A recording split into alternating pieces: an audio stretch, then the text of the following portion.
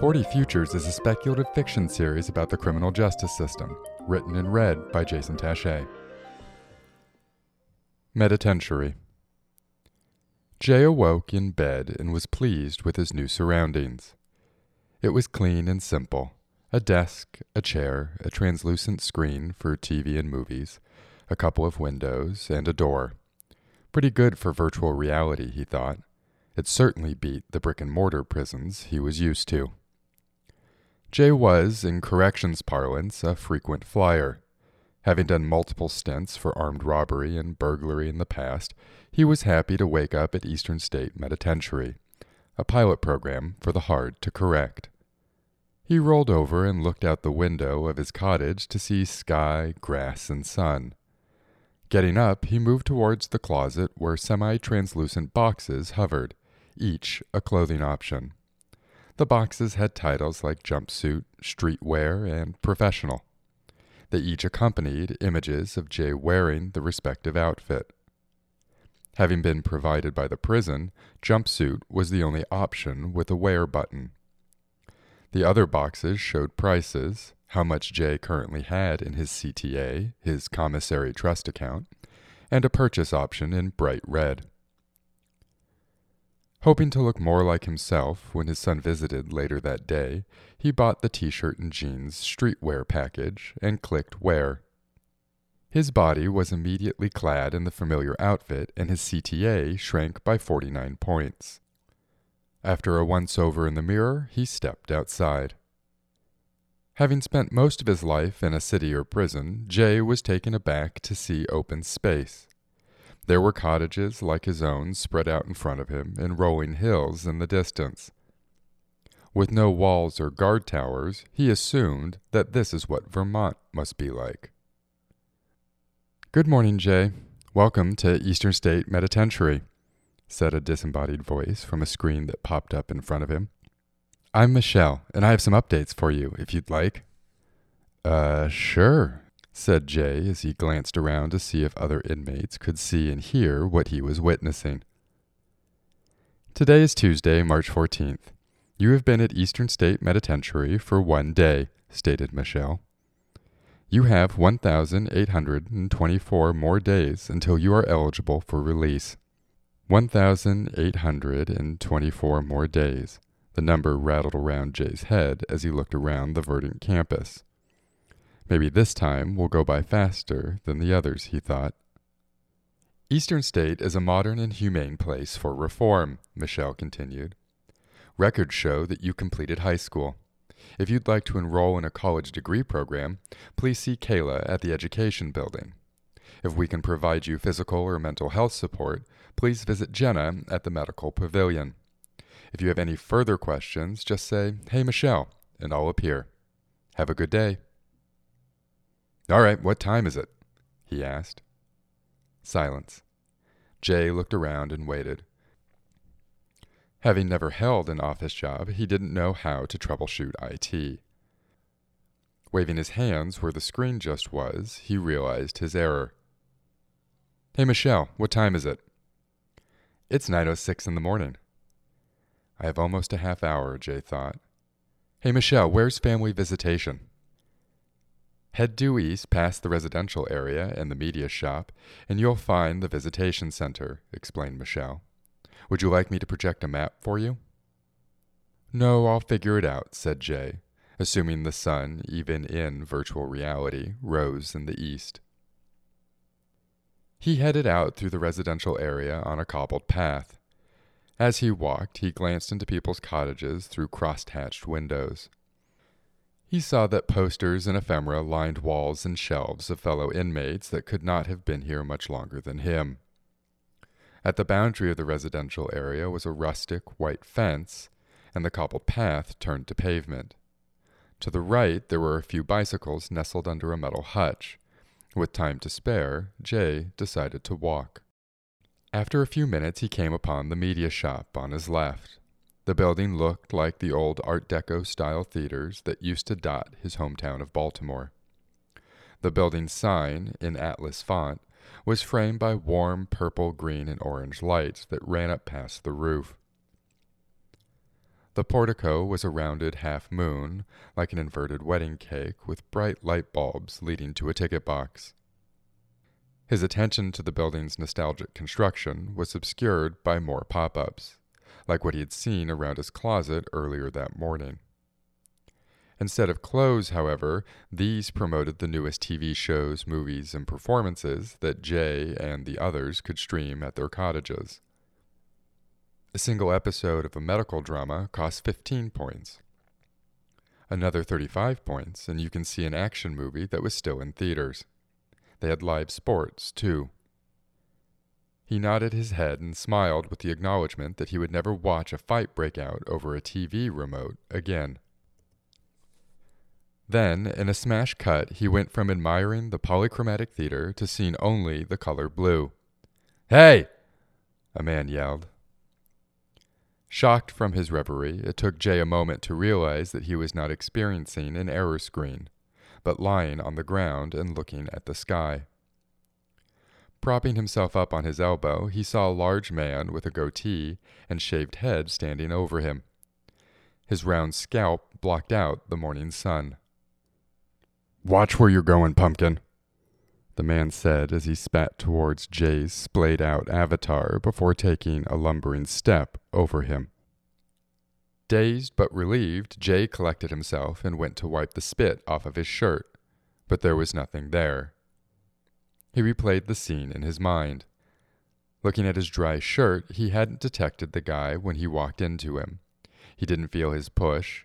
He didn't smell his breath, which, judging by the look of him, was awful. He didn't even feel the ground when he fell. Even his decade-old hamstring injury didn't appear when he helped himself off the ground. He straightened his shirt and walked a little taller with a new confidence that he couldn't be hurt in the Metatentiary. He arrived for his family visit a few minutes early. Sitting at a picnic table, he positioned himself so he could see the door where his son and girlfriend would enter with the other visitors. He was nervous but excited. He last saw his family when he received his sentence. A terrible memory. His return to crime was a selfish act, jeopardizing everything he had built since his last bid, which had him 2 states away from his family. When the Department of Corrections gave him the option to take part in the Metatentiary pilot program, he leapt at the opportunity. While he couldn't be with his family, at least they didn't have to spend days traveling to see him. Now, at the designated time, they were a click away. A door leading from the visitor center opened, and a small boy came rushing onto the green. "Ben!" Jay yelled. As the boy's head jerked towards his father, his moppish brown hair twirled. A smile broke over both of their faces. He came running across the grass and stopped short of Jay, who had his arms out. "Dad?" The boy looked skeptically at Jay. "Yes, it's me," said Jay, bursting with excitement to see his son. "I probably just look a little different because we're in that video game I told you about.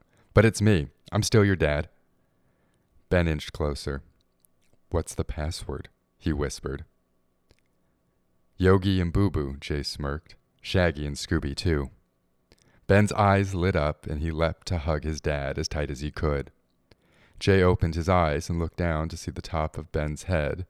His brown hair was shaggier and darker than he remembered. He didn't know if Ben had grown or if the avatar was just taller. In his moment of solace, Jay breathed deep to take it all in. Exhaling, he felt something missing, that faint, comforting scent of detergent. Home. He pulled Ben closer and breathed in again. Nothing. Jay took a step back and looked at his arms. He couldn't feel Ben's warmth either. He pumped his hands into fists a couple of times, as if improving circulation would fix the glitch, as if circulation existed at all. Disoriented, he looked at Ben's expectant and cherubic face. Then his stomach dropped. Pop-ups hovered above his son. "Multisensory mask, smells like the real world," read one. "Haptic vest, upper body sensations, never felt so good," read another. Each was significantly more than what was in Jay's CTA. Without enough money, the purchase buttons were disabled. However, he saw a blue button he hadn't seen earlier. It read, Rent. Not even 2 hours into his 1,825 days, he was ready to empty his virtual CTA for 15 minutes of reality.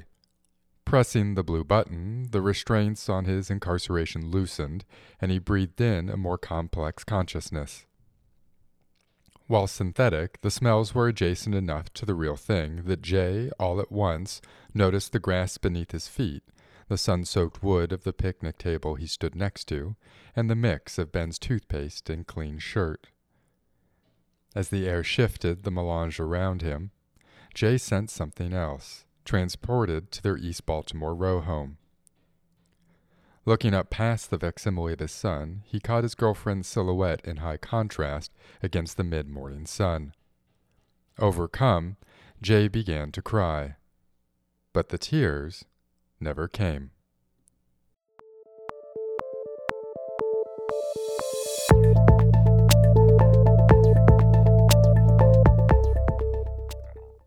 Hello and welcome back to 40 Futures. I am Jason Taché, and we did it. We got there. This is the 10th episode of the first volume, the last episode, and I cannot thank you enough for coming along with me on this ride.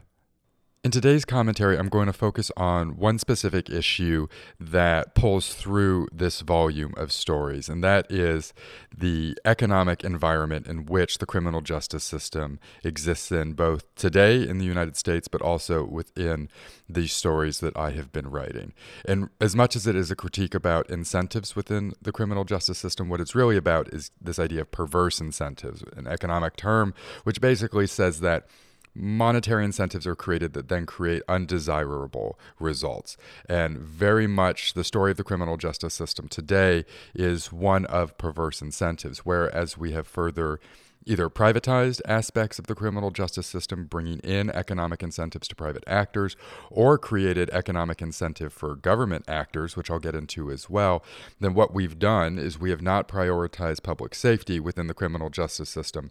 Rather, what we've done is incentivized having increased contact with people, to have more defendants, to have more arrestees, to have more people in prisons, to have more people in parole and probations, because there is money to be made there. And that creates a bad system, which is exactly what this story and so many others in this series get at. Jay personifies the individual who has wound up in the criminal justice system that is then being used as a means of economic extraction as opposed to reform. This is a problem in both private and public applications in the criminal justice system. This isn't just something that exists because we privatize parts of these government services. If we look on the public side, there are so many fines and fees that governments charge people that are involved in the justice system.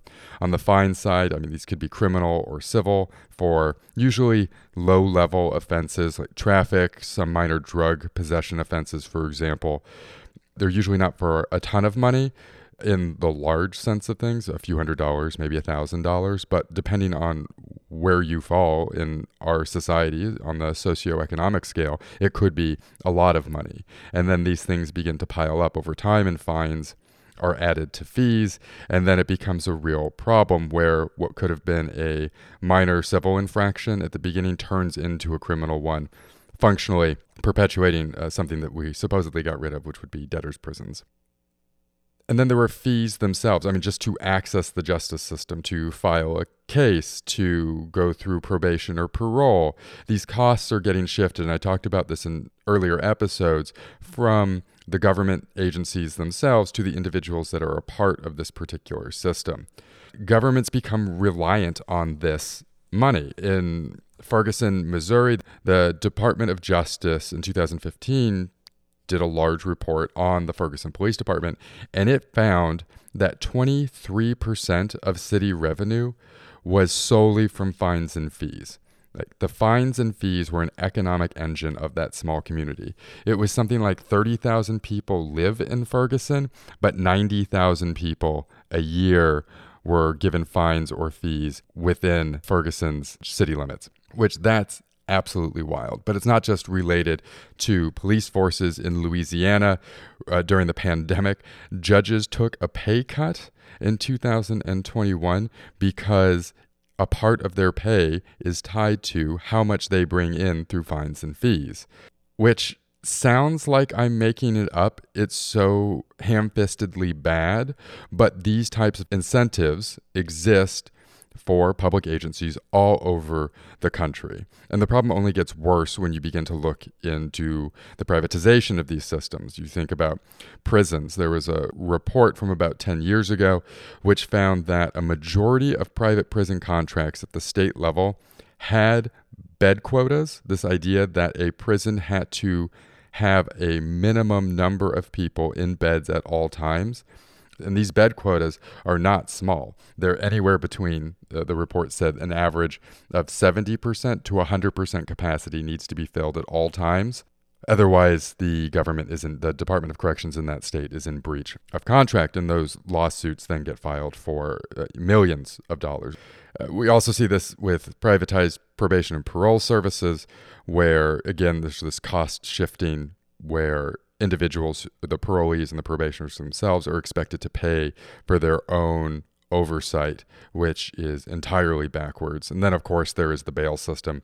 The United States is unique in having a bail system. It is just us and the Philippines as far as cash bail is concerned.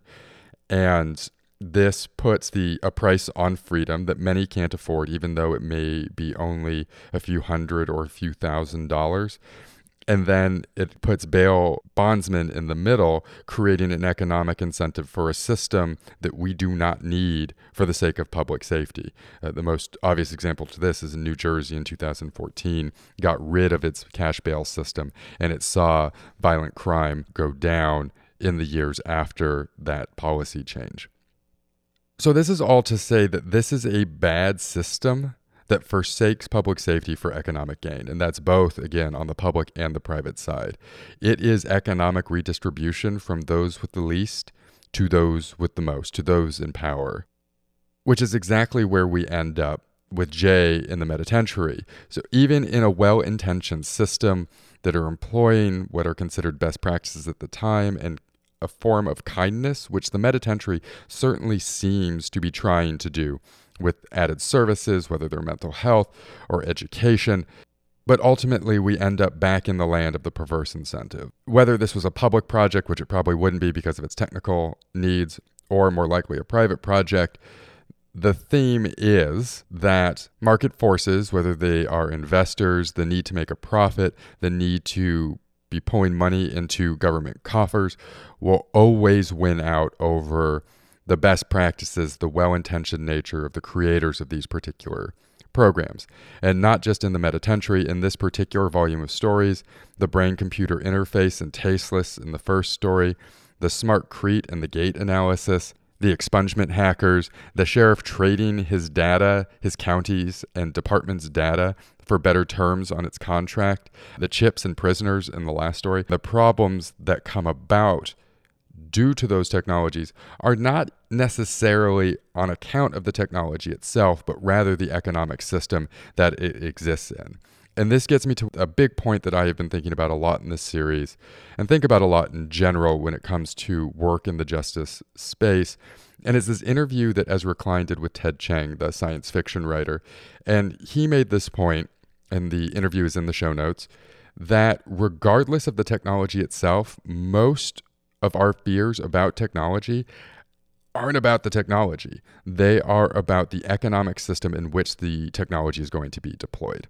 In that interview, he is specifically talking about artificial intelligence and how it's capitalism that is going to want to use artificial intelligence to automate people's jobs and to take away people's livelihoods, to push down costs. By contrast, if we lived in an economic system with a broader social safety net, then the fear would look different towards that particular technology, because the expectation would be that certain needs of people in the community would be met regardless of technology's progression and technology's application within society. And I think that's entirely true of tech generally, but also for this for-profit incentive in the criminal justice space.